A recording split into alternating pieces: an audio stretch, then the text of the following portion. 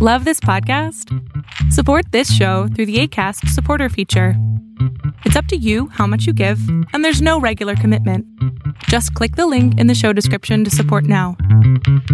The 22nd meeting of the Shanghai Cooperation Organization, a Eurasian political, economic, and security institution headquartered in Beijing, took place in September. Its members include China, Russia, India, 5 stand nations, which also includes Pakistan. And at this summit, Iran and Turkey are seeking membership. Coincidentally, all the above nations, minus China, are in the Ezekiel 38 war coalition.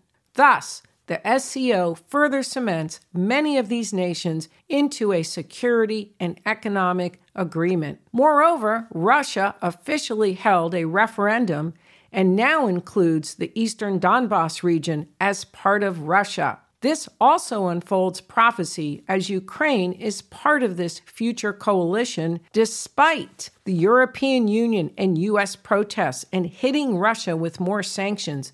We know from prophecy this region will go forward as a part of Russia. Will Russia acquire all of Ukraine? Enough of it now is absorbed to fulfill the prophecy, but we will only know that detail if it unfolds in that direction. The scripture provides names of the ancient tribes that formed various nations and specifies those areas. Of interest is the U.S. sabotage of the Nord Stream 1 and 2 pipelines. While this greatly serves the U.S. liquefied gas industry, it also harms the European Union, this rising powerful empire, which is partnering with the United States. While the EU is fast reducing its gas dependence on Russia in retaliation to its war with Ukraine, it was not ready for a total cutoff, and I am sure the U.S. gambled with this and weighed the costs and felt it was in the U.S. interest on many fronts. But I would expect in the future repercussions on the part of the EU towards the U.S. for this move. Most likely, it will cause the EU to become more insular, more of a self-sufficient empire, which will lend to its own strength. This is in line with the prophetic. On another note, Israel and Turkey are improving relations and restoring diplomatic ties.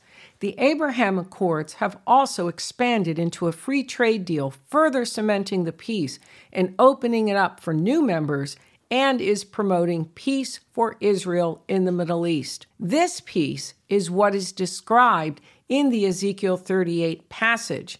This must occur before the Ezekiel 38-39 war can take place. But there are 2 issues that must change. One is Iran and Israel are not at peace. This peace must take place for the Ezekiel war to occur, and it is an area to follow. The second is that the EU's High Representative Joseph Borrell held high-level talks, the first in more than a decade, with Israel. While many topics were on the table, so were discussions of a 2-state solution, which Prime Minister Lapid stated he would aim for at the UN, and he stated this to Borrell. But this is a wrench in the fulfillment of prophecy because future Israel is not divided, and neither is Jerusalem. So this makes Israel's elections another watch point, and I would expect a change. Moreover, expect one from the European Union on the 2-state position.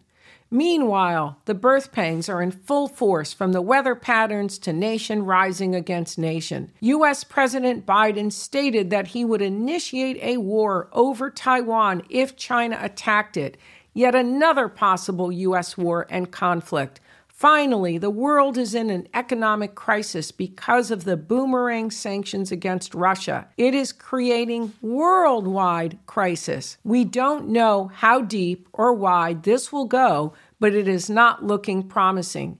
In June of 2023, the EU will appoint a new Commission president, which is its leading presidency. We will keep an eye on this nomination and leader whose rule will begin January 1st, 2024.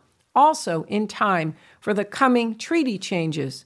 Ursula von der Leyen, at the EU's recent State of the Union address, officially launched the process for treaty changes called an Intergovernmental Conference. We will keep an eye on this and expect these changes to further evolve the EU empire into the revived Roman Empire that will provide the seat for the Antichrist. Moreover, is this world economic crisis now paving the way for his soon arrival? Till next time, if you don't know Jesus as your personal Savior, the Bible says to believe on the name of the Lord Jesus Christ and you will be saved. He is the only hope for what lies ahead.